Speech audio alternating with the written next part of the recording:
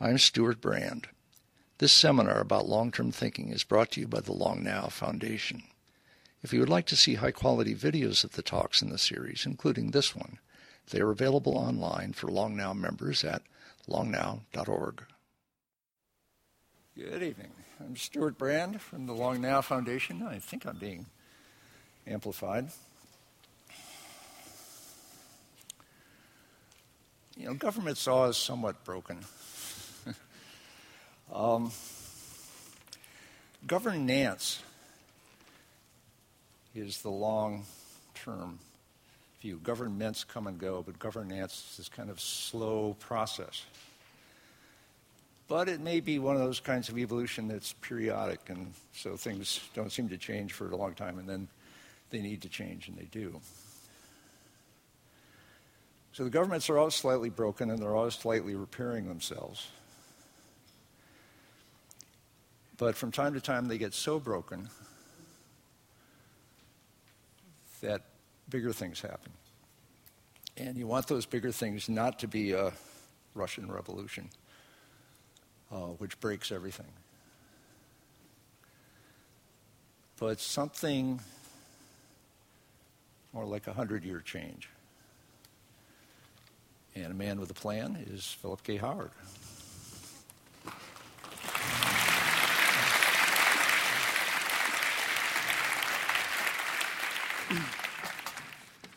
Thank you, Stuart, and thank you all for coming this evening. And I especially thank Alan Enthoven for coming and wearing a tie. So I'm not the only person. I'm from New York, and I sleep in a tie. Before we dive into what many view as the slimy quicksand of government, I think it's useful to remember who we are. We are citizens of the most successful, most progressive country in history. The country still has the strongest economy in the world.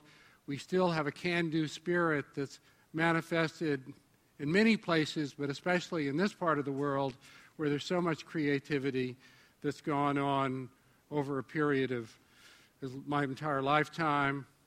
We're people who have a can-do spirit. We can solve problems in our own business, in our own lives, and there's no reason in the world why we can't solve the problems that we see in government as long as we share a vision of what a healthy democracy should look like and we come together behind that vision.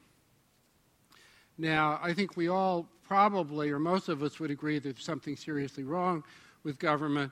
This is the first time in history that Americans feel that our children's lives will be worse off than our lives.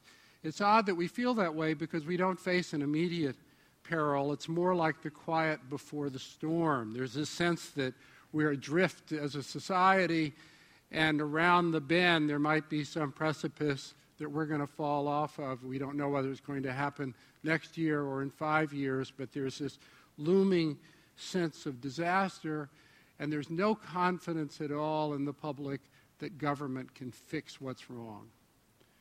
And indeed, there's every confidence that government is a big part of the problem. I also think there's no confidence in our political parties. My own view is that both parties are broken. Republicans, as you know, have this mantra of no new taxes, which they advance repeatedly and boringly, without any plan to cut government expenditure so we might be able to balance the budget. It's just no new taxes, as if taxes were independent of how much we spend.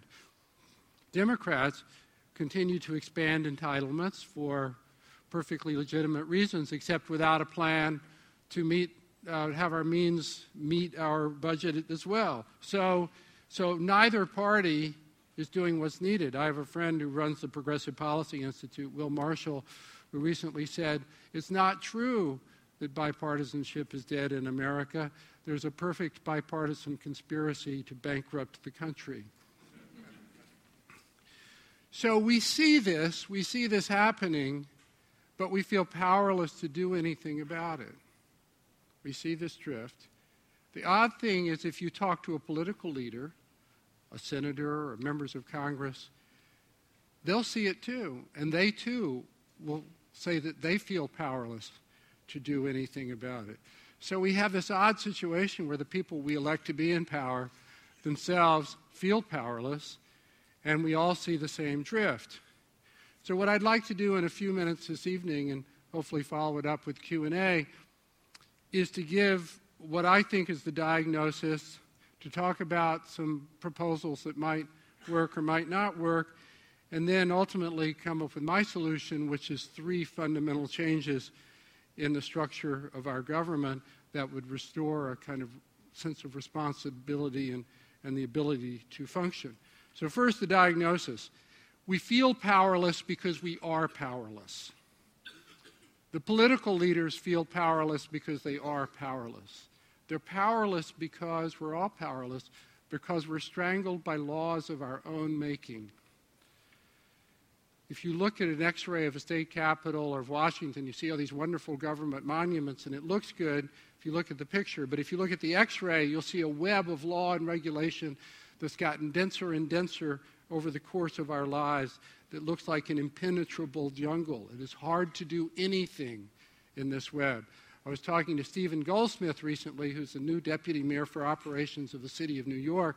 He had previously been mayor of Indianapolis, where he was very successful as an innovator in good government. I said, well, how's it going? And he said, well, I've had 8 really good ideas about how to make the government of New York City work more effectively. Unfortunately, each one of them has been illegal. It's almost impossible to build an important, to create a green environmental infrastructure, because the way law works, it takes a decade or sometimes 2 decades to do a project. Last year, a wind farm was approved off the coast of Massachusetts after 10 years of study by 17 different agencies. 10 years. I mean, it's not that complicated. The next day, 12 lawsuits were filed to stop the project, claiming, yes, inadequate review. That will take another 3 or 4 years to wind its way through the courts. Balancing a budget. Andrew Cuomo is the new governor of New York. He goes into Albany. He finds that 75% of the budget has been set in legal concrete, in mandates and entitlements and contracts agreed to by political leaders, many of whom are long dead.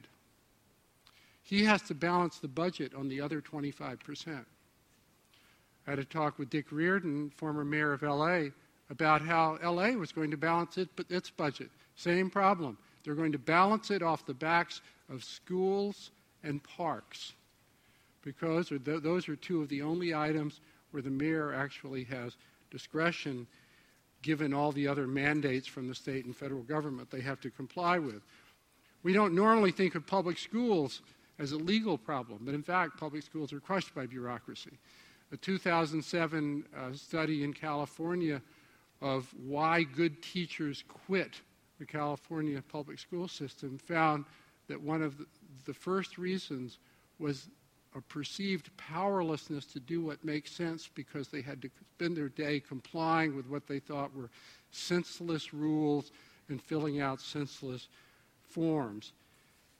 The group I chair, Common Good, did a study a few years ago of all the rules that apply to one school in New York City. It turned out no one had ever compiled this. Thousands of rules and laws from all sorts of, from all levels of government you've never heard of that apply. No one could possibly know all the regulations, which is maybe the reason no one ever compiled it. So one of the things we did, we tried to do charts. So, well, if you really wanted to comply with the law, what it would require. So one of the charts we did was how many legal steps and considerations there were to suspend a student. Now remember, when you suspend a student, you're not sending the kid to jail, you're sending him home. Well, here's the chart that we came up with on all the legal steps and considerations to suspend a student in the New York City school system. No one could possibly, exactly, no one could possibly comply with this. So then we said, well, maybe New York City is an outlier, so we did the same studies in Denver, exactly the same results.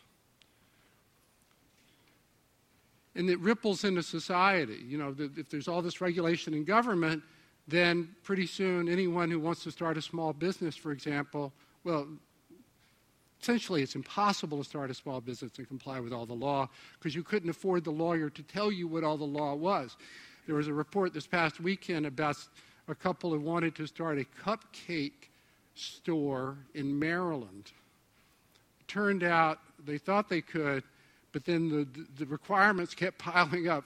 First there was the grease trap, then the triple sink, and all these other requirements that might have made sense for a larger food service establishment, but not for a 15-foot wide little cupcake stand. So finally they gave up. And I think it's hard to imagine how powerless people within government feel and what the culture of government is like. And while government's a big entity, there are 20 million people in America who work for government, and there are fantastic civil servants, I think we should say, who keep the trains running on time and deserve our undying gratitude for the work they do.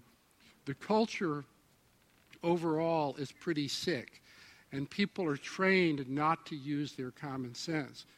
Former governor of New Jersey, Tom Kean, told me the story on his first day in office as governor. He went to his office in the state capitol in Trenton, found that his light bulb was out. He asked the state trooper on duty if he could find him a light bulb. State trooper went, 10 minutes go by, 20 minutes go by. Finally, the trooper comes back and says, I found the light bulbs right away because I couldn't bring it up because I couldn't find a requisition form. Think about that. You could leave a Post-it saying, got a light bulb for the governor. But he couldn't bring it up. So Tom Kean went and got the light bulb out of his lawyer's office and left his lawyer without the light bulb. So what happens in all of these stories is that we seem to have the wrong idea of the rule of law. We've been taught to respect the Constitution and the rule of law, and we think of contract law and all the wonderful things about the rule of law. But all the programs and the examples I just gave are not timeless principles of right and wrong, like you can't steal someone's property or you have to respect contracts. They're simply ways of managing a complex, interdependent society to provide services, whether it's schools, to approve, reasonable approval for environmentally important projects, and the like. The point of those programs is to manage society sensibly, but the effect of those programs, the way they're written, is to prevent the people we elect or appoint from managing government sensibly. And so over the course of our lives, what's happened is that law has piled up like sediment in the harbor, and it's gotten to the point where no one can get anywhere, basically. And if you had to look at sort of who's making the decisions, you would have to say, well, democracy is actually run by dead people. It's all these people who passed these laws and wrote these rules over the last 30, 40, or 50 years. It's like central planning, except that the planners are no longer with us. So it's actually a little worse than central planning. So we have this system where people feel powerless because there's all this law that prevents people from using their judgment. So what's the solution to this? Now, the conservatives say the solution is deregulation. There's too much government, we need to deregulate, get government off our backs, and that's very attractive to adherents of the Tea Party. I'm sure there are many of you here tonight like that. And there certainly are a number of vestigial programs, and we'll talk about that we could do without. But the reality is that in a global, interdependent, anonymous economy, we need government for our freedom. We need all these regulatory red lights and green lights. I don't know whether there's lead paint on the toys that go to my grandchild or not.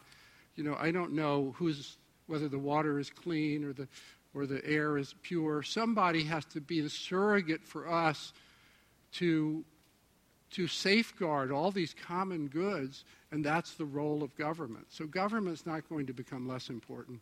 It's going to become more important the smaller the world becomes.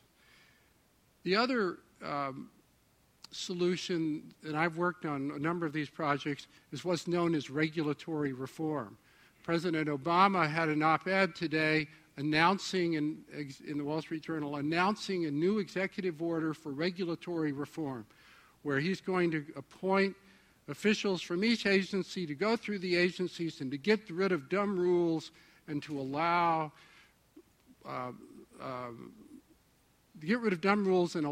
people to use their common sense. We don't want dumb rules anymore, and he's going to go out and clean it out.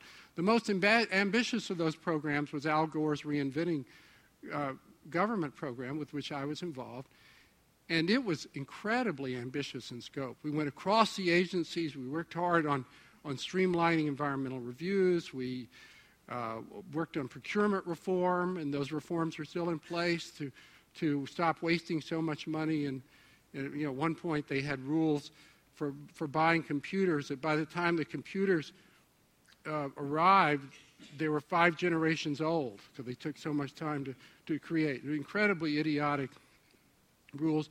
It was very ambitious and to a great degree successful, but all of those programs either snip stupid legal vines or they create clearings in this big bureaucratic jungle. But none of them have actually taken on the jungle itself. And what I've come to understand after working on probably a dozen of these with governors, mayors, and 2 presidents so far, is that we're never going to make government work effectively. In fact, it's going to get more paralyzed because of the inevitable growth of law until we take on the jungle.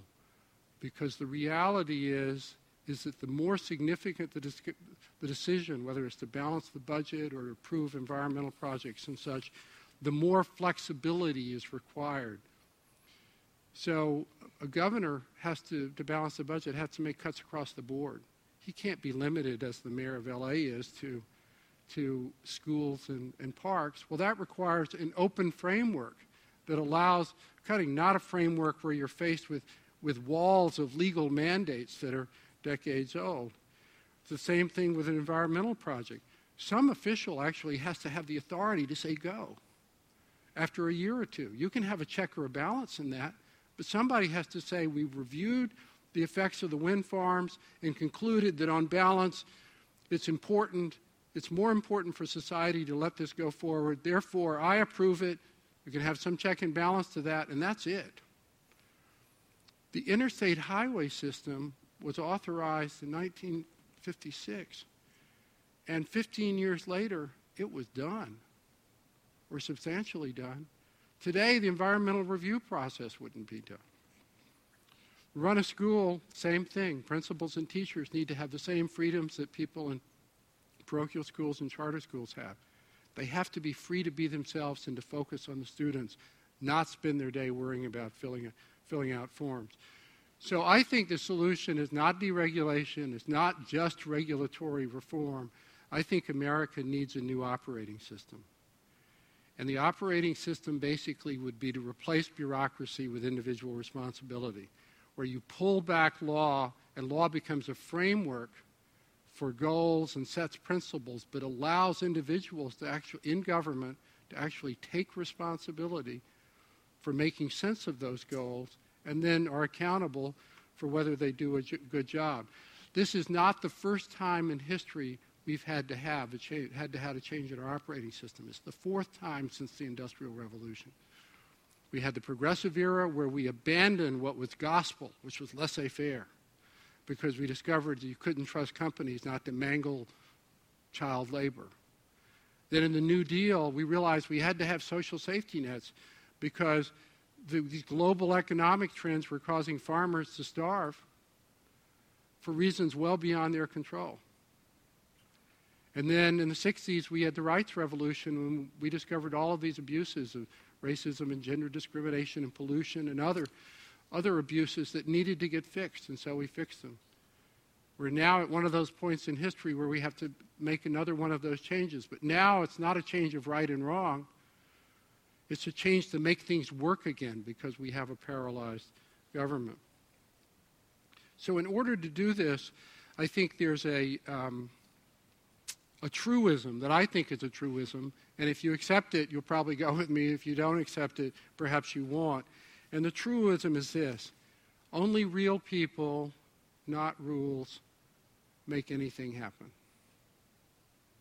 Nothing in life is accomplished by following rules or filling out forms or complying. And this is as true in government as it is in any other life activity. And if we don't create a framework that allows the real people within government the responsibility to make choices, it's never going to work. Getting there requires us to adopt 3 new principles of organization for modern government. And each of these requires us to toss overboard a sacred cow that everyone takes for granted. The first one is that we need to do a spring cleaning of all the law, or all the law that has budgetary implications, on the books. It's not to get rid of the law, but to make it work better. Today, Congress doesn't even have the idea that its responsibility is to see how old law works. It just keeps piling up new laws, like the recent health care bill, 2,700 pages. I mean, that itself is another subject of discussion, on top of thousands of pages of existing law. They wouldn't go back and talk about the existing law because that might upset somebody. So they have this idea that once law is forged in the crucible of democracy, it should be treated as if it's one of the 10 commandments, except it's one of the 10 million commandments. It doesn't work. And the effect is all this old law is like a millstone around our necks. There are subsidies from the New Deal, probably on the order of $50 to $60 billion a year worth. So farm subsidies, for example, cost $15 billion. They were enacted in the New Deal when 25% of the country lived on farms. They were in danger of starving. So we created these subsidies. Now 2% of the country live on farms. Most of the farms, the big farms who get the subsidies, are owned by corporations. There's no danger of starvation, yet we're still spending $15 billion a year. That's 100,000 families who pay each $15,000 a year in taxes, having all that money funnel out to mainly corporate farmers who own the system. Often there are laws that serve very important goals, but have taken a life of their own and need to be modified. Special education laws, very important. We need to take care of special needs children. But they've ballooned into something no one ever anticipated, now comprising over 20% of the total budget of K-12 education in this country. It's crazy. It's twice what it should be, twice what other progressive, socialist-leaning countries spend providing good care for special needs children. It needs to be reconsidered and rethought, not abandoned, simply, but just made sensible. One change in law would actually help make Congress give it this idea, and that's to create an omnibus sunset law. And under this rule, basically all laws with budgetary implications would expire after 10 or 15 years. And what that does is it makes Congress deliberately act for the law to continue. That in turn gives reformers an opportunity to say this law isn't working very well, this money could be better spent somewhere else. Because, and again Congress doesn't acknowledge this, every public dollar involves a moral choice. If you spend it there, it's not available here. If you spend it on necessary farm subsidies, then it's not available for pre-K education. It's absolutely a fixed law of equivalence, and yet Congress doesn't even take the responsibility. So number one is we need to have the spring cleaning, probably with a sunset law on top of it, to make sure that Congress continually revisits old laws. The second change is that law should be radically simplified. Law today is incomprehensible. You could throw a dart at any law, any statute book, any regulation, and pick it up, and you will see levels of detail that make no sense. Within 15 days after receiving an application and 8 days thereafter, you shall in the form. It's all about implementation. You could get rid of 95% of the words of law. There are about 100 million words of binding federal law at this point. You could get rid of 95% of them and change none of the substance of the programs. The Constitution of the United States, a very important and generally effective document, is 16 pages long. The law of monopolization, also generally effective, Sherman Act Section 2, is 8 lines long. The Interstate Highway Act, authorizing the most significant public works in our country's history, is 29 pages long.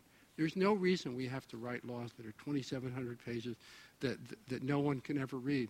You say, well, how can you simplify it? It's easy. You replace all the detail with individual responsibility. You have law set goals, have general principles, you allocate budgets, and you ask the department head to report back every year or every 6 months or whatever you want. After I wrote my first book, The Death of Common Sense, I was very critical of the Worker Safety Agency, known as OSHA. So I was summoned in to talk to the Secretary of Labor and the senior officials at OSHA to talk about why I was so critical. And they called me in, it was in this big room, and they said, well, what do you want? And I said, well, I think you ought to focus on safety, not on compliance with thousands of rules, because studies show that it doesn't do any good. It hasn't affected safety to make people go around with their noses in rule books, but what really does affect safety is creating a culture of safety and judging people by how well they train their workers and such. And they said, well, but what would you do with all the rules? I said, well, you have 4,000 rules that specify exactly what kind of tools and equipment you use. Where railings have to be exactly 42 inches high. At one point, there were 40 rules on wooden ladders. 4,000 rules. I said, all of those rules could be like one sentence. They said, you've got to be kidding me. I said, no. Tools and equipment shall be reasonably suited for the use intended in accord with industry standards. They paused, and I said, well, that's sort of an idea, and then talked about it. And they said, yeah, but then people won't know exactly what to do. And I said, well, maybe there'll be some disagreement at the edges, but let's just give the presumption to your agency. So if there's a reasonable argument, you win. But by and large, people know what that means. There are industry standards for things. So that means that the guy in an office who has a dime store hammer to put pictures up on his wall doesn't get a fine, which he got yesterday, for not having an industrial strength hammer, because he's not using it to build a house. He's using it to tack pictures on his wall. Let people use their common sense. They said, no, we can't do it because people need to know exactly what to do. So I said, okay, well, let me ask another question. How many of you have ever read the rules? There were like 30 people in this room. Nobody raised their hand. I said, well, that's not surprising. I can guarantee you no foreman has ever read the rules, and certainly no worker. So what good are they? Nobody's ever read them. There's just a bunch of tripwires that allow people to give you tickets. So why don't you go to something that, lets people use their judgment and common sense? And they can understand. Anyway, the meeting didn't end up that well. And but in fact, the person who runs OSHA ended up becoming a really good friend and initiated all these programs. They didn't get rid of the rules, and they're back to enforcing them now with traffic cops. But he initiated all these programs where they enforce the law based on actual safety and the culture of safety. And it worked much better.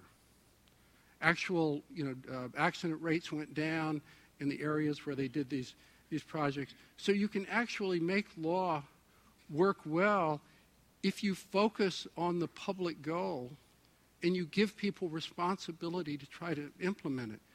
So to summarize, the second point of simplified law, there are these 3 really important virtues to simple law. People can understand it. It actually allows you to go back and rewrite all the bad laws to make them sensible, because you can never rewrite 2,700 pages times 1,000 laws. It would take, 1,000 lifetimes. But you could write a bunch of 15 and 20 and 30 and 40-page laws. And the final virtue of simplified law is it gives people a chance to use their judgment. Absolutely critical, because it pulls law away into a framework, which is what law is supposed to be.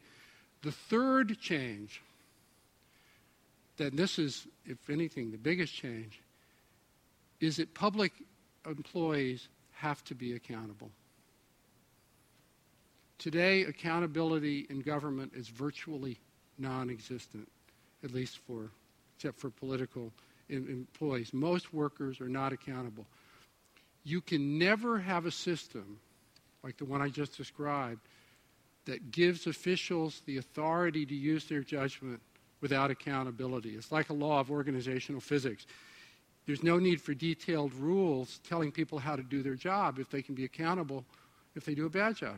That's why it's so important to get rid of teacher tenure. It's not because there's so many bad teachers. It's because if you get rid of teacher tenure, you can get rid of all this horrible bureaucracy that is killing the teachers and suffocating them. You don't need the bureaucracy telling teachers how to teach a classroom if the ones that aren't doing the job can simply be told to go do something else in life. It's absolutely critical to overhauling government. It's not something, except in the teacher context, it's not something that's even on the table, because there is a sacred cow here. And it is more sacred than any other cow. And the cow here is that you can't subject public employees even to the hint of accountability from any political figure, because ultimately political figures run these agencies. That's what democracy is about. And if you do that, the myth continues, we'll have a return of the spoil system. Oh my God, there'll be guys with yellow plaid suits with rolls of $100 bills and all kinds of terrible things. Government will work terribly.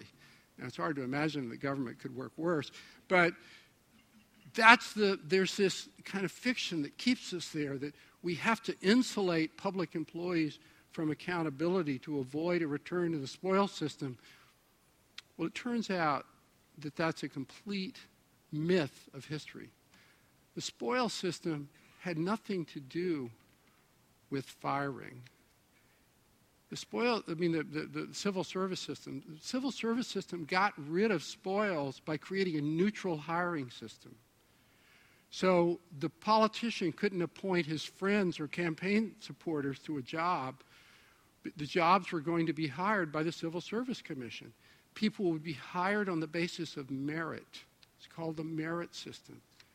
It had nothing to do with firing. They would keep their jobs on the basis of merit. So if you went back to what the civil service system was intended to do, you would have a system where you could easily have neutral hiring. There are many really wonderful civil public servants. And if they do the job, then fine. But if they don't show up for work, there are all these cases of felons who are not allowed to lose their jobs because the tenure is virtually ironclad. And what happened with civil service, this happens with all special interests, the special interests ended up capturing the politicians. Within 20 years after civil service reforms in 1881, what had happened is that they had figured out how to make themselves indispensable politically to the politicians. So they got legal reforms that basically insulated them from accountability. Later they formed unions. Then they became large campaign contributors. At this point, they're the largest campaign contributor, public unions, to one of the parties. I forget which one. They become incredibly, it is said that they own Sacramento, said that they own Albany. I don't know if that's literally true, but you get the sense of it. And some of the deals that they've made with this power have been incredibly insidious and destructive. These sweetheart pension deals where people retire at the age of 45 with a lifetime of pension that's double sometimes what their average compensation was because they beef it up with vacation pay in the last year and overtime and such. So you get all of these abuses because the people who are supposed to be serving us, some of them, have organized into these powerful political entities that both keep them from being accountable and make them run government for their own benefit. A story came out last month that there's a juvenile detention center in New York State. It costs $50 million a year to run, where there are no inmates. Why is it open? Because there's a law put into place by the public employee unions that says that any state facility that has union workers cannot be closed without a lengthy process plus at least 1 year's notice. So the taxpayers lose $50 million at a minimum because of this feather bedding law, basically, that nobody noticed, that a politician went along with for short-term political gain with long-term costs to the common good. So I'm at the point where I'm getting to my conclusion now. I've given what I think are 3 basic changes to restore responsibility, and I think it's not surprising that we feel that our government is adrift. It's not surprising because people aren't free to take responsibility. There's no accountability. We've got a government that's basically organized to fail. And so we ask ourselves, well, why have we put up with this? Why have we have this system that we see working worse and worse, and now, leaving us sort of facing a waterfall at we're going to plunge over if we don't do something about it. And I'm afraid the villain here is found in the mirror. We've organized our government to avoid bad choices, anything to avoid bad choices. And this is the one place where all sides come together. Liberals are terrified that corporate interests will use their power to squirm out of legitimate regulatory obligations. So they want law to be as precise as possible, to put legal shackles on those companies to make sure they can't get away with anything. Conservatives feel the same way, except they feel it about government officials. They don't want to give government officials any authority to do anything because the government officials might end up acting unreasonably, and undoubtedly some will. And who knows what will happen if you give any measure of discretion to a government official. So far better to have a legal system that ties their hands specifically so they can never exercise their discretion. And then there are the public employees, this kind of shadow force that people don't really talk about it. They really like this system, or at least their leaders do. I think it's actually terrible for the good public employees because it keeps them from taking the responsibility they want to take. But their leaders like it because it means they can't be blamed. Who's to blame now? Who's to blame that government doesn't work? No one. That's what Hannah Arendt said. It's like the blob. The blob has taken over. It's this giant legal blob. Public employees can say, well, we're just doing what the law requires. No, we can't do it because the law doesn't allow you to do it. No, you can't build that power line or those wind farms because the law doesn't allow it. So who's to blame? There's no one. And ultimately, I think at least a lot of the blame comes to us. We're so scared of bad choices. We're so paranoid of letting anybody make a bad choice that in our society today, no one has the authority to make the good choices. So how do we actually make something like this happen? Well, we have to take some smelling salts and wake up and see it for what it is. We have to come together behind a vision, and we have to acknowledge that Washington and Sacramento, they're never going to make these changes. The last governor in this state would have liked to have made these changes. The current governor would probably like to make these changes. But he can't because he's surrounded by a system, he can't at the moment, that allows him to make those choices. And he won't be able to unless the public mobilizes and organizes itself around a vision demanding a dramatic overhaul of government, not to deregulate, but to restore responsibility, to restore the ability of the governor to actually to make choices needed to balance the budget. My not-for-profit, Common Good, recently hired the team that did the web team that did Obama's campaign in 2008. And what we're doing is trying to build an online platform whose goal is to change the agenda for the 2012 election. We're not going to support any candidate or either side. The point is simply to raise as an issue the need for the basic overhaul of government to make it functional again. And we think if we get people behind this idea and they have backbone and they tell political leaders that they're not going to support them unless they support this change in government, that will actually find leaders in both parties who are willing to stand up for overhaul. But they're not going to do it unless the public organizes, because it's too radical and too dramatic, and there are too many political risks to say we need to change the incentives in Medicare.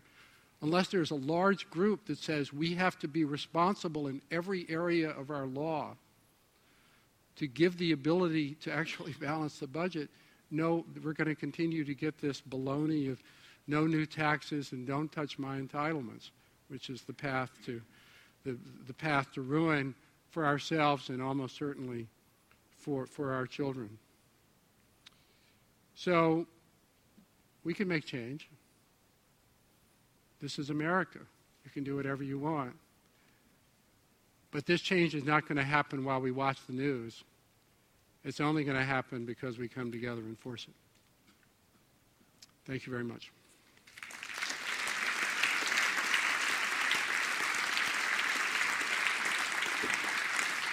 Let's go sit over here. Okay.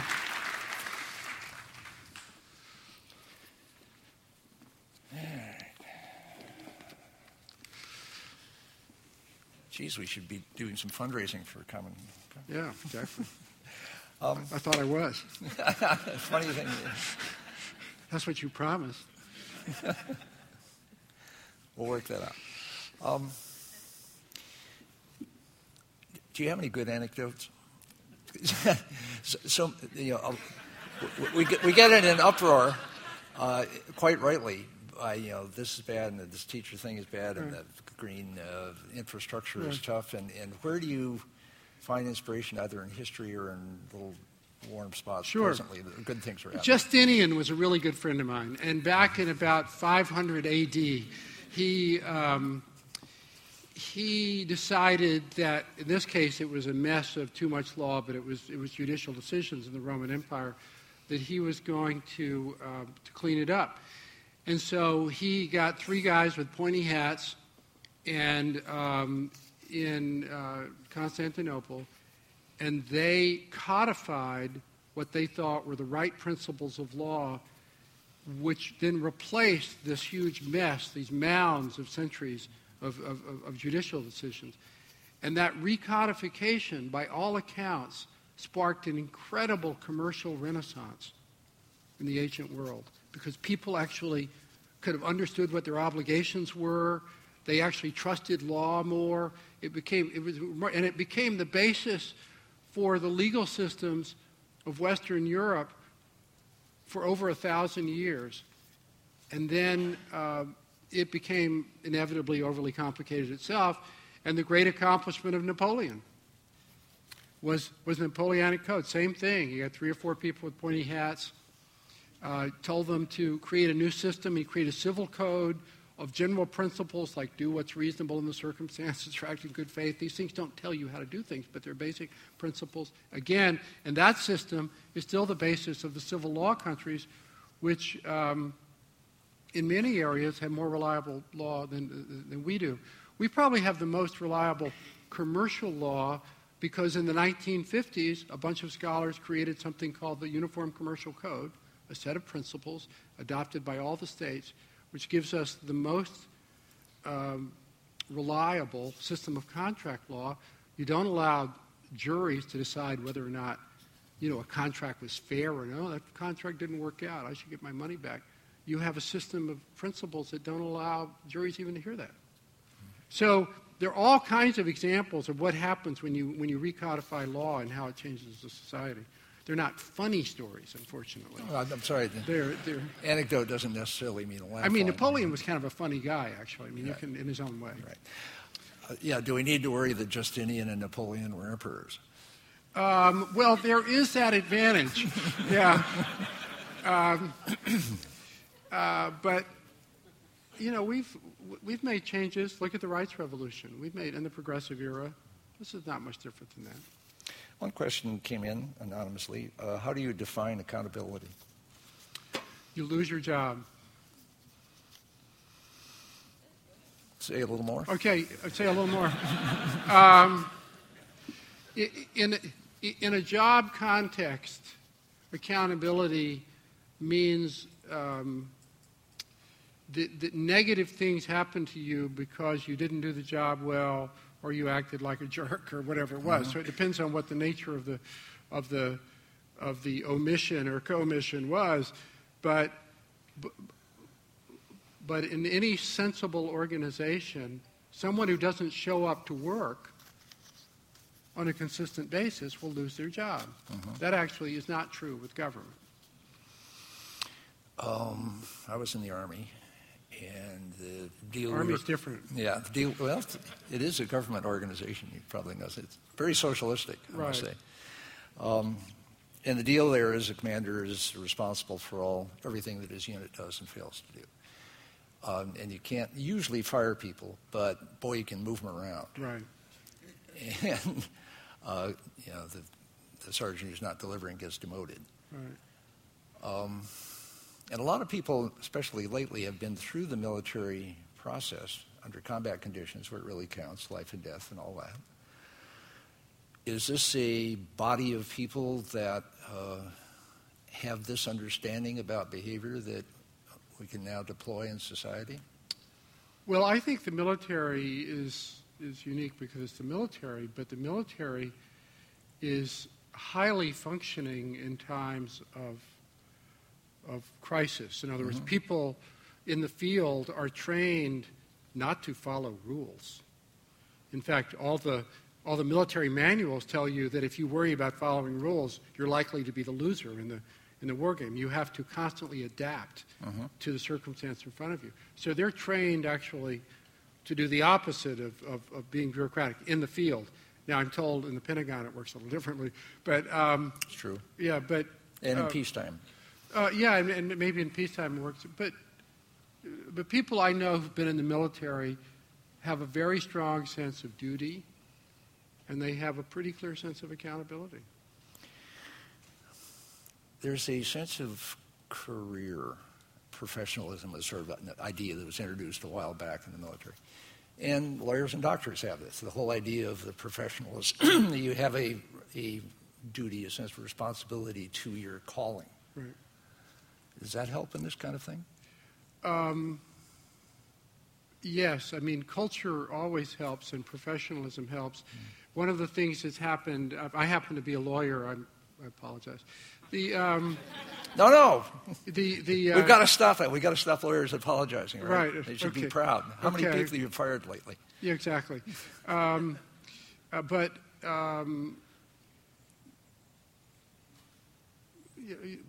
was the question again? What was the question? Right. A little crowdsourcing here? Oh, professionalism. My profession sucks. See? I mean, there is no... It used to be, to get into a good bar association, you actually had to have people write letters about your values, which included fair citations of cases and briefs and all the other aspects of a professional lawyer, where you fought fairly. You accurately stated the facts. Now, you would try to shade them for your client. That's what lawyers do. But you weren't misstating the facts. And there was a line there you wouldn't go across. You would be now, to get into the same bar associations, all you have to prove is you have a law degree and you've never been indicted.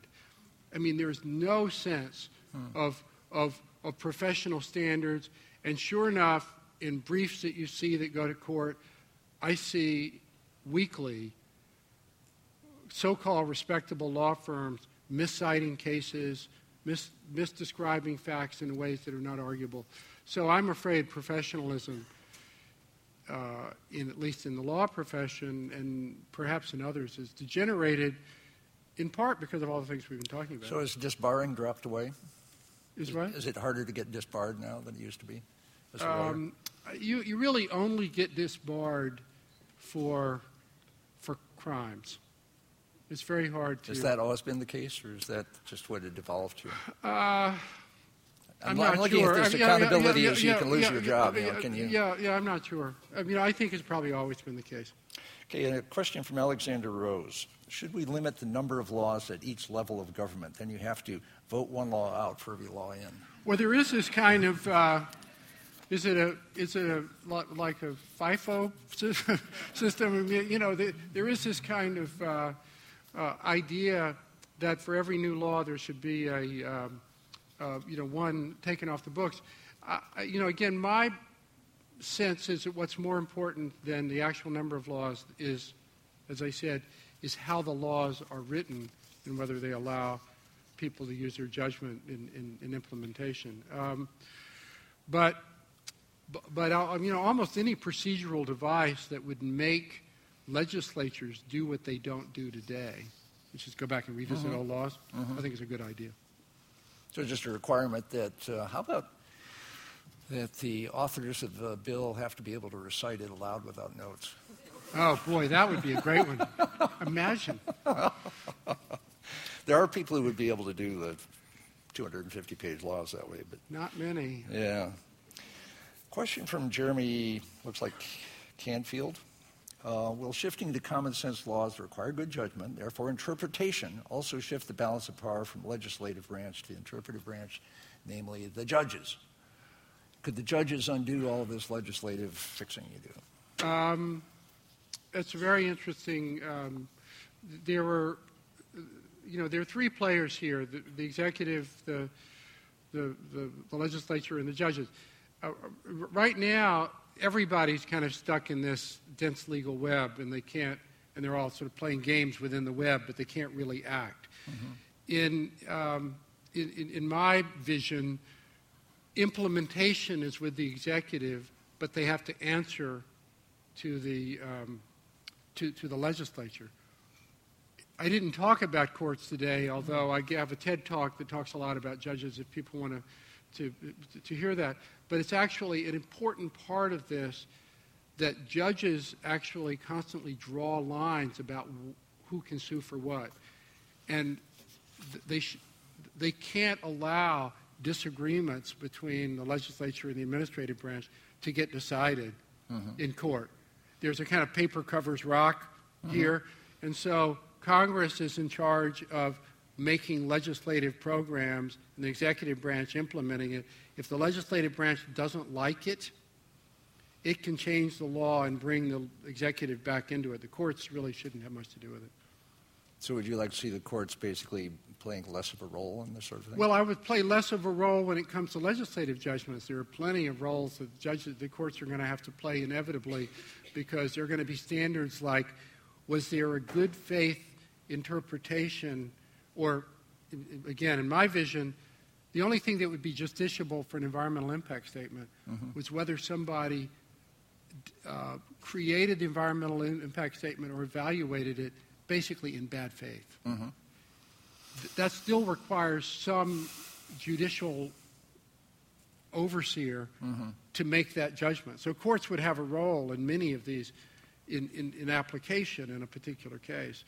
And, you don't want to give up the opportunity to go to court for the extreme case when somebody really does abuse their authority.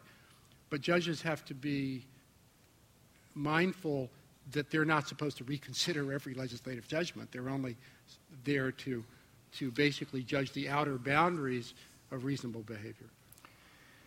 You mentioned the omnibus sunset law, that basically all laws shut down at a certain point, have to be revisited, rewritten, or let go. So that's the kind of the schedule on the back end. But then you talk about the 20 years it takes to get wind generators out in the waters off of Cape Cod. Is there the possibility? So a lot of this is schedule, and with infrastructure especially, once you get it going, you're just losing money every day that you're not actually digging ground and bending steel. So is there a reason, and maybe this happens sometimes, where the law says, and this shall be implemented in 3 years' time, or something like that? Can you do that? Sure, you can do that, and there are deadlines in laws from time to time. Does it work? Sometimes. But, I mean, when the Southern California or no, so that's the other. When the California earthquake, when was that? 89. 89. They basically waived all the requirements for procurement laws, environmental reviews. All these laws basically got waived or accelerated, and as a result of which you had, I think it was the Santa Monica Freeway got rebuilt it was up and running again in a matter of months. It would have taken 5 years or 8 years. Yeah, and we got the Bay Bridge rebuilt in a year's time. Yeah, the same thing. No. No, you didn't. Oh, okay. I'm sorry. It's been Anyway. 89 to now. Right.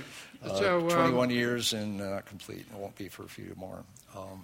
So that's a classic case, actually, and my friend Jerry Brown was one of the ones who helped slow that down by, aesthetically saying it was not as pretty as it should be. Lots of things slowed it down. But, what happens with these slowings down is the cost multiplies many times over every time. Once you're implementing. Right. And one of the things that makes World's Fairs sometimes work, in fact, critical path planning, PERT charts and so on, first came into public with the Montreal World's Fair back in the 60s, which was brought in on schedule and on budget because it was somebody who knew how to do that kind of planning. That was leadership, it was authority, it was all the things you're speaking of, but it was also there was a real deadline. Right. It was going to open on a date certain. Right. Well, having the deadline is the best, but the next best is having officials who have the authority to say go.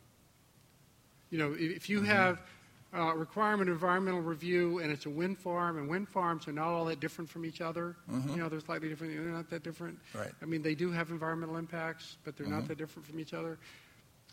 Somebody can look at the effects in this situs without spending years doing it.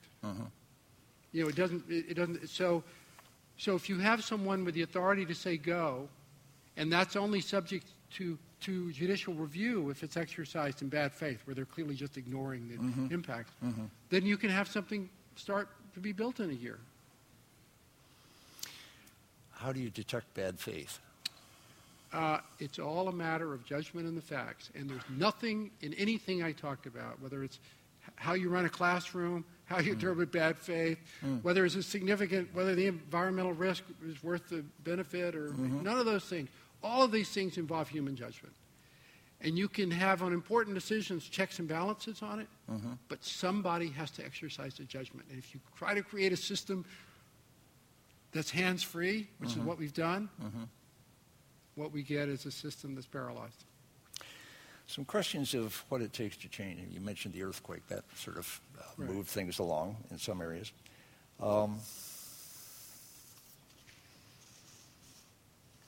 Don Kendall says interest groups will never allow such a wholesale restructuring of our laws and rules. The only force capable of overwhelming objections is bankruptcy. Does that help? Absolutely. There's nothing like bankruptcy. History tells you that times of big change only happens in times of crisis. So there is a likelihood that nothing I talked about, just to be realistic about it, is going to happen until people really feel they're about to plunge over the cliff.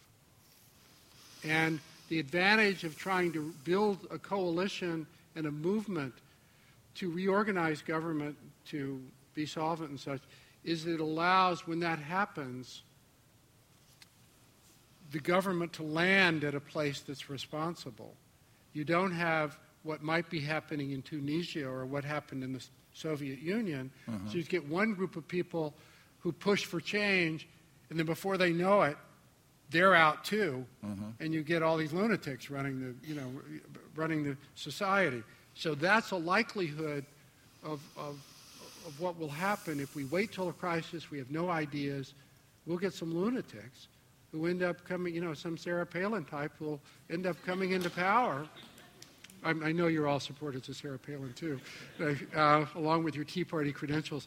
But you'll have some lunatic who will have all these crazy ideas about, quote, deregulation or stuff that won't work at all. Why did the American Revolution be a pretty much conservative, responsibility-taking revolution where the people who started stuck with it right through it, and the French Revolution very similar, somewhat different situation, but drastically different process where exactly what you described happened. The French are all related to Sarah Palin. You know, France, I'm actually just reading a book, a 3-volume set, 3,000 pages. Why I'm doing this, it's great for going to sleep, on the 100 Years' War. Good. And this flip through feudal culture of being completely subservient to the people in power, you know, as long as they had shiny helmets and they were around. But when they felt weak, going in and killing them is just part of that culture. Mm-hmm. And that's what happened in 1789. Americans didn't want that kind of authority. They had a town government. They basically had invented a form of democracy. It was sort of an aristocracy, but it was a democratic aristocracy. Our founders basically, and that's the values that they adhered to. It wasn't one of let's topple the king. They did topple a king, but what they wanted was not a new king. They wanted to have their town meetings become the basis of a new union.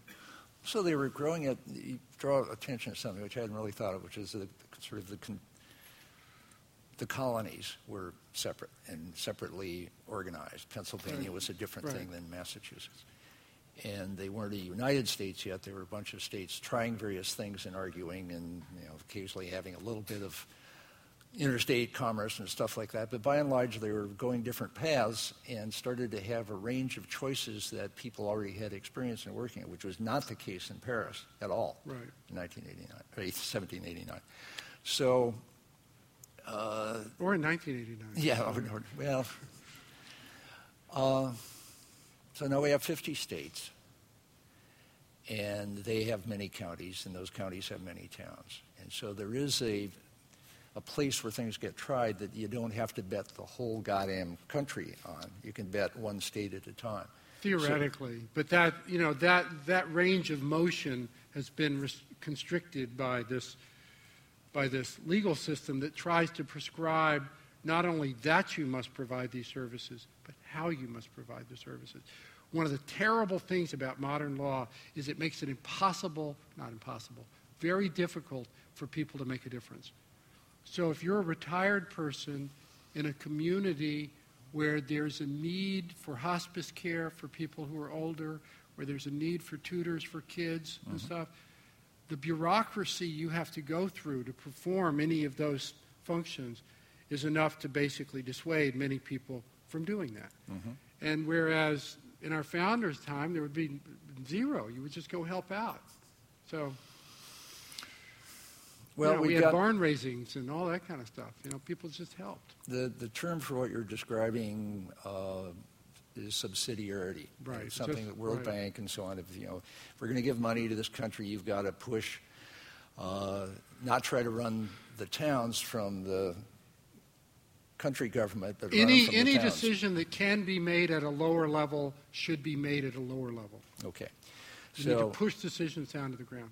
And this is supposedly what Jerry Brown now is trying to do with some of our state money, is that the money and the authority to do the right thing with it is going to the counties and to the cities. So this is something you approve of, it sounds like. Yeah, absolutely. The more human freedom, the more individual responsibility, in my world, the better. Doesn't mean you don't give up big public goals. But Tocqueville had a wonderful line once. He said, something to the effect of, I much fear more the taking away of my freedom and daily choices to implement than I do some dictator telling me, you know, what my goals are. Because it's when I can't actually make things happen that I really feel the constraints of tyranny, and I'm no longer, you know, full as a person and all of that. It's just this web that presses down into daily choices that's a far more insidious invasion of freedom than telling somebody they've got to pay 50% of taxes instead of 36% of taxes or whatever. There's a behavioral thing here.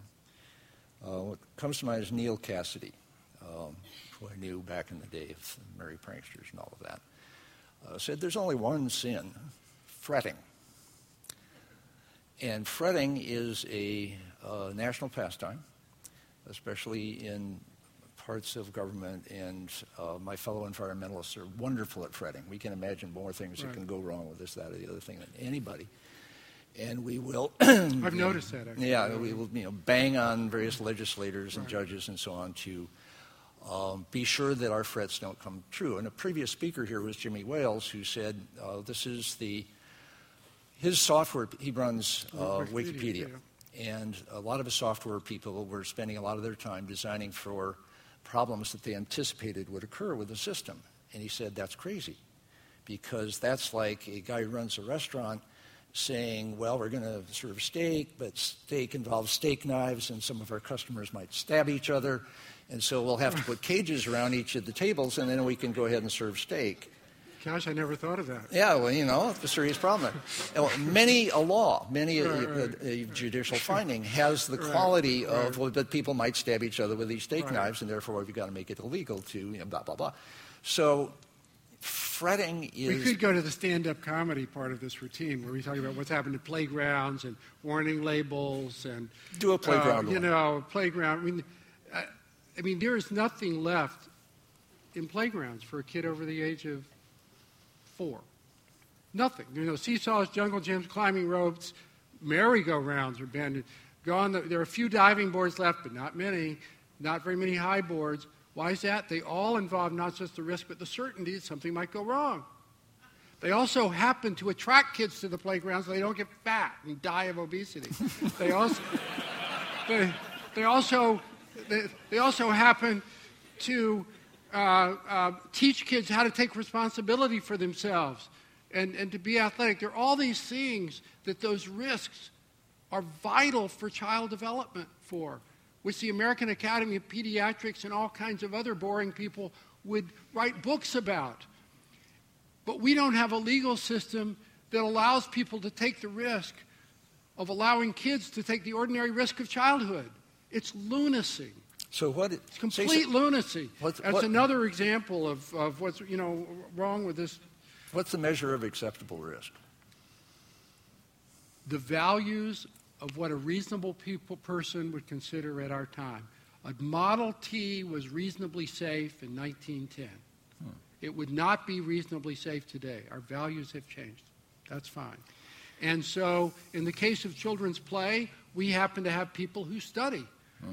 Dr. Stuart Brown down in the Valley runs the Institute of Play. He was, there are all these really important people who've actually studied the importance of children's play and what the scope of it should be. And that can help define what reasonable risks for children is. The range of exploration of a 9-year-old in America has declined by over 90% since 1970. Kids are not allowed to leave home by themselves. And that ability to wander around the neighborhood, to explore the creek, all that sort of thing, is absolutely vital to the interest level. The guy who was in charge of obesity at the Center for Disease Control said we wouldn't have a problem of obesity if kids simply did what they did 30 years ago. Because kids just get out and do things. They were active. Now, part of the problem is caused by you, because you've created this industry here in this part of the world with Game Boys and all kinds of other stuff. So the kids sit in there, they're transfixed by their electronic gear that you made. But that's not the only problem. It's also a legal problem. You think there should be a law against Game You Boys? should apologize. I've apologized for being a lawyer. You should apologize for... Sure, I'll apologize for anything. The question always comes up in all of these things is, what about China? I happen to be following nuclear stuff. They don't have law. Okay. It's really... So, Westinghouse has had an AP1000 1.2 gigawatt, very safe, Generation 3 plus reactor ready to go for 10 to 15 years. And it'll probably be another 10 years before one is built in the U.S. China is building 4 AP1000s as we speak. Right. And now, some people say the difference is, at least for the present, the Politburo consists almost entirely of people who are trained either as scientists or as engineers. We have approximately none of those in a truly senior office here except by appointment. Right. Is this the difference, or what's going on? Are they just, is China like we were Teddy Roosevelt days 100 years ago when you can haul off and do all kinds of things? Well, I think there is an aspect of that. They're also a totalitarian regime, which allows them to make those choices. We're back to Hadrian and Napoleon. Yeah, right. But the same risk of bad judgments that has driven us to this lousy legal system has also driven us away from, in this case, my view is environmentally important technologies that have downsides to them, but on balance, I think are very important, like nuclear power. I actually got my start working at Oak Ridge when I was a kid for a Nobel Prize winner called Eugene Wigner for 3 summers. So I'm not scared of nuclear power. I understand it a little bit, and I think it's a tragedy. 20% of the electricity generated in this country comes from nuclear power, and we haven't built a nuclear power plant in how many decades? 3. 3, yeah. And so they're all going to go out of service. So what are we going to do? Replace them with coal? Is that what we want to do? Fusion, maybe. Kevin, I see you're on your way up here, which is good, because I have a question for you. You want to grab that mic right there by the front of the podium? We're talking about China, and you've just been in China. You said everybody you talked to in China was part of this conversation. Complaining about the government. And here I am sort of valorizing the Chinese government. What are they complaining about? And does it feed into this conversation? Yeah. Well, I don't know if it feeds into it, but just because you've shanghaied me here, so to speak. So to speak. I was just back from China, and I was meeting with a lot of people in Beijing, and I probably talked to close to 100 people, and I would say that every single one of them, without exception, was visibly, audibly, publicly complaining about the government, including the people who worked in the government. And they were complaining about almost a very similar thing is that there was no process for them to accomplish little things. If something was wrong, and they noticed it, there was no process for them no one to complain to appeal to, because the whole apparatus was sort of invisible, opaque.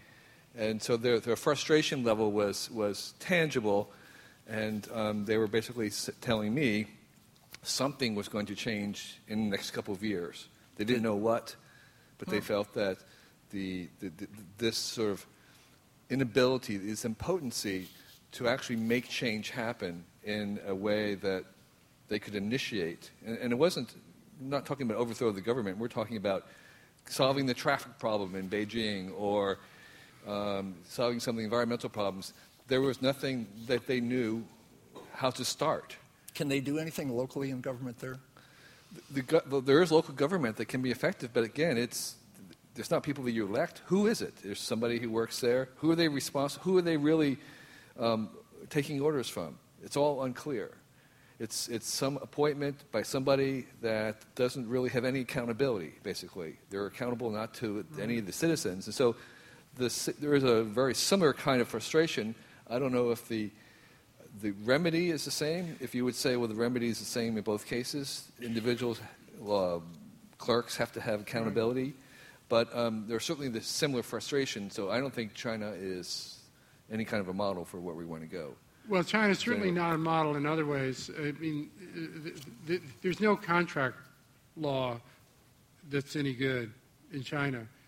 And ultimately, that's going to come to bite it. I mean, right now, its incredible efficiency and devalued currency allows it to do lots of deals, and everybody wants to do it because they get products for cheap. But when people ignore their contracts, don't pay up on contracts, or pay only 65%, long term, you can't maintain an economic base that way. I see. One of the things I was thinking about when you were describing the difficulty of like starting a small business without just automatically breaking the law, that this may be what drives people into the informal, basically lawless economy in many parts of the world, including probably here. much of which is crime, of course. Now, one of the advantages of crime is you don't have to ask anybody's permission. There's no bureaucracy. Right. I mean, the whole idea of organized crime, on the other hand, is that there is bureaucracy, and probably it sucks. Well, it was Hernando de Soto who did those studies in Peru about the black market. The bureaucracy was so dense in Peru that it created this incredibly vital economy. All the taxis were gypsy cabs, everything was black market. And they created a parallel economy that actually ended up being a pretty good economy that was completely ultra or ex-legal. It's, sort of outside the formal legal system was so dysfunctional. And finally, people are starting to study the informal economy and see how it works. One of the things is it involves everybody having to know each other. Here's a question from Danny Hillis. If more resources were shifted from federal to state and local governments, subsidiarity, would fixing government be easier or harder? Oh, I think it'd be easier. Sounds like easier. you're saying easier. Easier. The closer you get to the ground, the easier it is. I mean, a lot of people in this room are going to know Gavin Newsom. If he has more authority, he's not bound by mandates and stuff, you can actually put more pressure on him. It's one of the things that what we're talking about, what makes it hard is a lot of what needs to change has to be changed in Washington. Many of the mandates that make it impossible to balance the budget are Medicaid and other mandates or special ed mandates that come from Washington. They're unfunded mandates. So we have to go to Washington to change it. So does it work up? Luckily, you have Nancy Pelosi here, and she's who she is. Say a little more about that.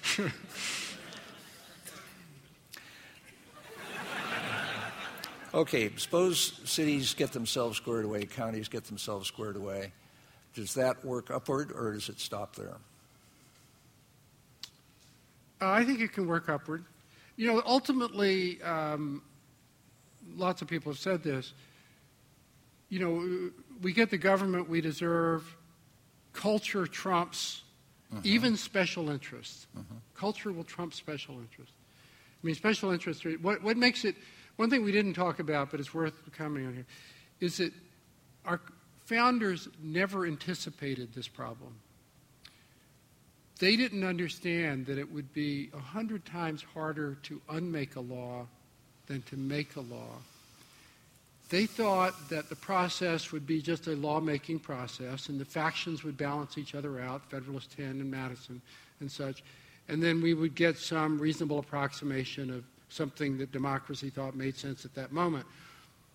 In fact, it doesn't work that way once a law is created. Once a law is created, whatever special interests like the law unite around it. And so every law has an army of special interests around it. And to get one word of that law changed, a majority of Congress each has to run a gauntlet of those special interests. That's why it's unthinkably difficult. Like it recently came the ethanol subsidy, which is environmentally destructive, $7.7 billion a year. It's just a freebie to some companies in that business. Right. So it had a sunset clause. So to show that that's not a cure-all, the ethanol subsidy sunsetted on December 31st, 2010. So there was a big debate in the fall with Republican fiscal hawks going up against the Republicans and the Democrats from the farm states. Right. And it looked like finally something good was going to happen, helped by the sunset laws. Well, God bless them, a deal was made on some other provision that extended the ethanol subsidies for another couple of years. I mean, here we are in the middle of a fiscal crisis. You could take a vote of the members of Congress, and 98% of them would say it's a complete waste of money, and they extended it. This is a system that's broken. Peter Fecteau has a question. How do you see technology changing government in the future? Moore's Law is going to apply another 50 years. It looks like communication tech especially, is moving right along. Does it change government? Absolutely. I think technology... recently there was a report in New York State about a crisis of civil legal services for the indigent. And it told a story of literally 2 million cases a year in the New York State courts of people who can't afford lawyers but who have real life problems. Their landlord-tenant problems, they're being evicted, their family law problems of custody, their creditor collection cases. So these are real problems for these people. They can't afford a lawyer. They go into the regular court system. It's completely packed. They can't possibly negotiate it. It's terrible for the other side, too. The judge, it ended up being 8 postponements because people can't follow the rules. They're not lawyers, after all. And so the judge was going to call for hundreds of millions of dollars of funding to hire more lawyers to represent these people. I mean, New York State's bankrupt. It's going to give hundreds of millions of dollars to lawyers to represent? No, there's no chance. So they sent me the draft report, and that's what I think. I said, well, what I think is you need to completely change the system. You need to create a system of ombudsmen using technology to keep track of everything that's going on with every landlord and every family, so you don't have to go back to the same judge all the time. You have it's like a patient database, except it would be a database for all these disputes. And if you have a database that you build up over time of all these disputes, you can actually have ombudsmen that actually can reasonably competently hear the story, figure out who's playing games and who's not. And so the information revolution actually provides a mechanism for beginning to provide services that people really need in a at least reliable way, because they can see how the whole... So, for example, if there's a landlord who's an abusive landlord, it'll pop up on the screen. This has been, all these other cases have come up. So it's not bound by the laws of evidence. It doesn't have the rulings of law. It's just a decision in these essentially small claims type cases of great importance to the people involved in them. And technology can do that. Well, there's a funny mismatch. Technology moves pretty rapidly. You were talking about the procurement process. That means you get a computer that's 5 generations behind. And famously, many people here have lived in the outlaw area of cutting-edge technology that the laws won't catch up with. The legislators won't even be aware of for 5 or 10 years. So we get to play. Privacy laws are a significant problem. Say more. Privacy laws are way behind. Well, we have privacy laws that assume a kind of an idealized system where you don't have all this information moving automatically around the web. It's really it's completely unrealistic. And so you need to have some kind of materiality mechanism or intent mechanism for violating privacy, because in many respects it's basically impossible for companies providing certain kinds of services effectively to, quote, honor privacy in the sense of being completely invisible and all that. So privacy laws are also a problem because they're one of the reasons why these maniacs, like the guy who just shot everybody in Arizona, don't get called on the carpet. In the case of the Virginia Tech shooter a few years ago, he was known by the clinicians and others on campus to be a threat, but they thought it would violate his rights to privacy if they called up other people and told them. So he went and murdered 35 people. I mean, it's there's this, again, it's in service of these ideals that aren't really realistic in modern society. We're all living together. You really do need to have these open lines of communication. Yeah, I can see that fast-moving technology, we're going to keep renegotiating whatever the social contract is trying to be with privacy for years yet to come. We will, and that's natural, just like our views of auto safety change and everything else. And sometimes they go too far and they need to be pulled back. Okay, a big final question from Cynthia. Is there a standard common sense? I know it's implied, but how common is common sense? Really sort of whatever, I think.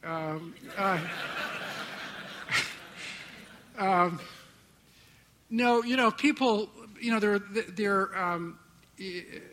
there's a wonderful book by Robert Wright a few years ago called The Moral Animal, who said, "Isn't it amazing what a perfect record of good judgment each of us has?" But of course, the lesson that every child learns watching her parents is that there can be very many different views on the same issue. So common sense is whatever somebody believes in their training makes sense in the circumstances. And it can be, in the same situation, there can be very many sensible solutions. Mm-hmm. But what the studies also tell us is if people believe that they are free to do what they believe is right, they're going to stand up. I think this is appropriate in dealing with this child in the classroom, whatever it is, or in this particular wind farm. That's a good thing. If you make people believe that they have to justify their decisions in a kind of legalistic way, can you prove that Johnny threw the pencil first, if you're the teacher, or whatever? You make people make worse judgments. You drive them from the smart part of their brain, where they're focusing on how do I make something happen, to this kind of thin veneer of conscious logic, where people are saying, how will I justify that I did this? And pretty soon, or as Michael Polanyi wrote a book about this called Personal Knowledge, a great book from 1950, he said, a pianist can't play the piece if she's thinking about how she's hitting the notes. If you make somebody self-conscious, they actually can't, in many cases, use good judgment. And so common sense is people doing whatever's in them. They will succeed or fail, and in my world, on balance, they will be held accountable. Not for every failure, but on balance, for how good a job they do. And so there's no such thing as the right answer. The reason we got in this mess, we thought there was a right answer. There is no right answer. Freedom's not an instruction manual. It's an argument. It's an argument. No, it's a hypothesis. It's a negotiation. It's a hypothesis. I on. believe this is right. You believe that's right. If we both have to agree, we'll come up with a solution. If I'm in charge, which is my preferred position, I simply make the decision, and I'm accountable to somebody who's in charge of me. Famously, where does good judgment come? It comes from experience. Where does experience come from? Bad judgment. Trial and error. Completely. Mm-hmm. So how do you learn in life? Mm-hmm. From error. Okay. From saying things that are inappropriate. I haven't learned that lesson. But most people, and trial and error definitely, this is the path to all success, requires error. It requires a tolerance for error. It requires giving people the chance to err. And the chance to lose their job.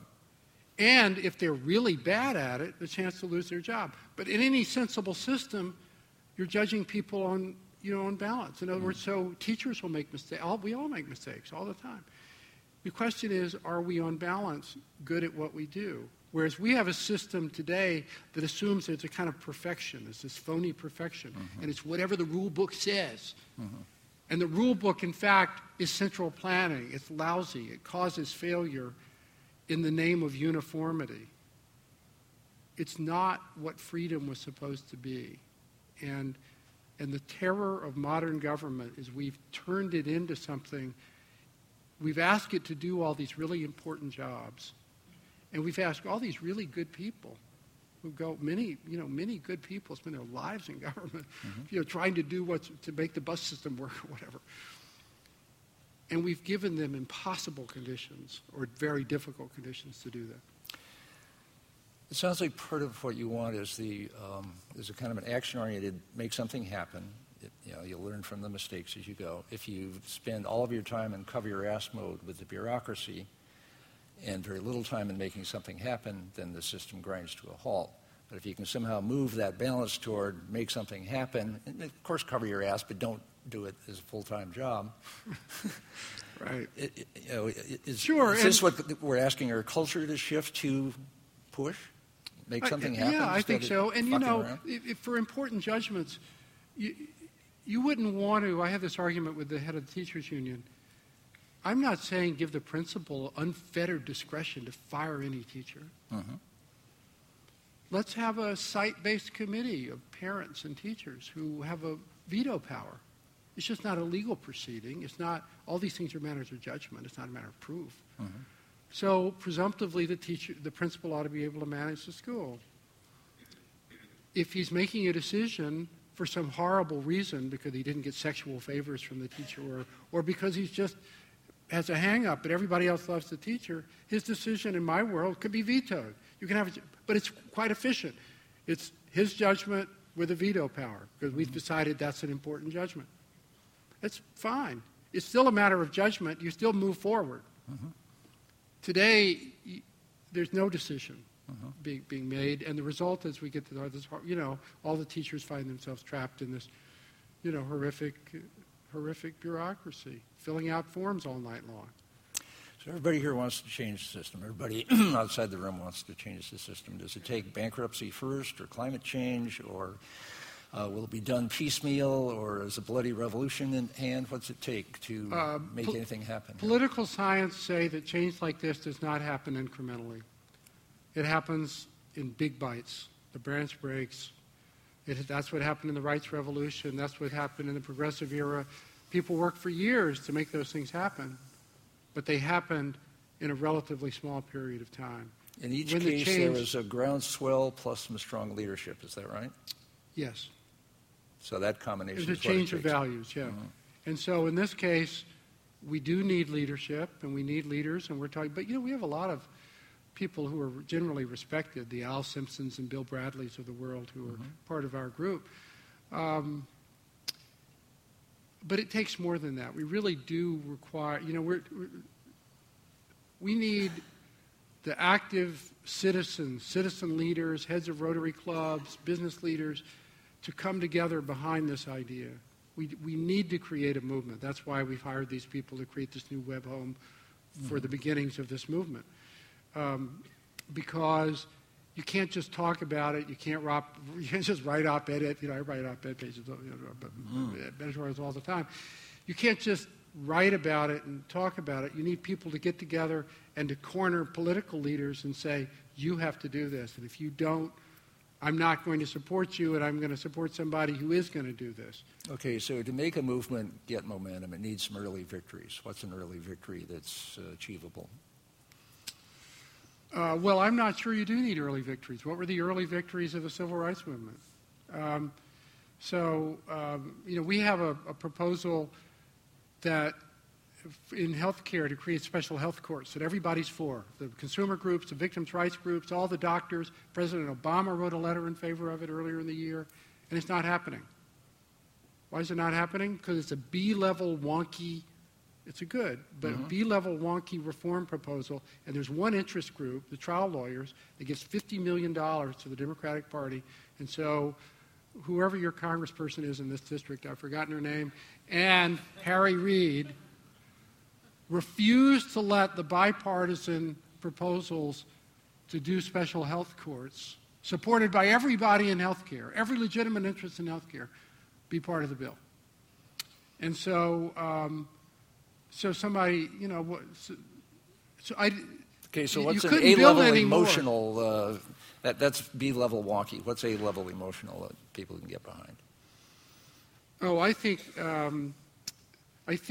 if we completely debureaucratize schools, restored a culture of order and respect, which means you get rid of all the kind of rules around hearings and all that kind of stuff. You have different safeguards. You bulldoze the bureaucracy and you create an effective accountability mechanism. That formula, even if you just did it in a couple of schools, would be transformative. Would be completely transformative. And there's some other, and that could be done largely locally. Yeah. Unlike some of these other things which require federal legislation. And it is emotional. It is long-term because you're talking about the next generation. Okay, that's a good one. Right. Let's fix the schools. Thank you. Great.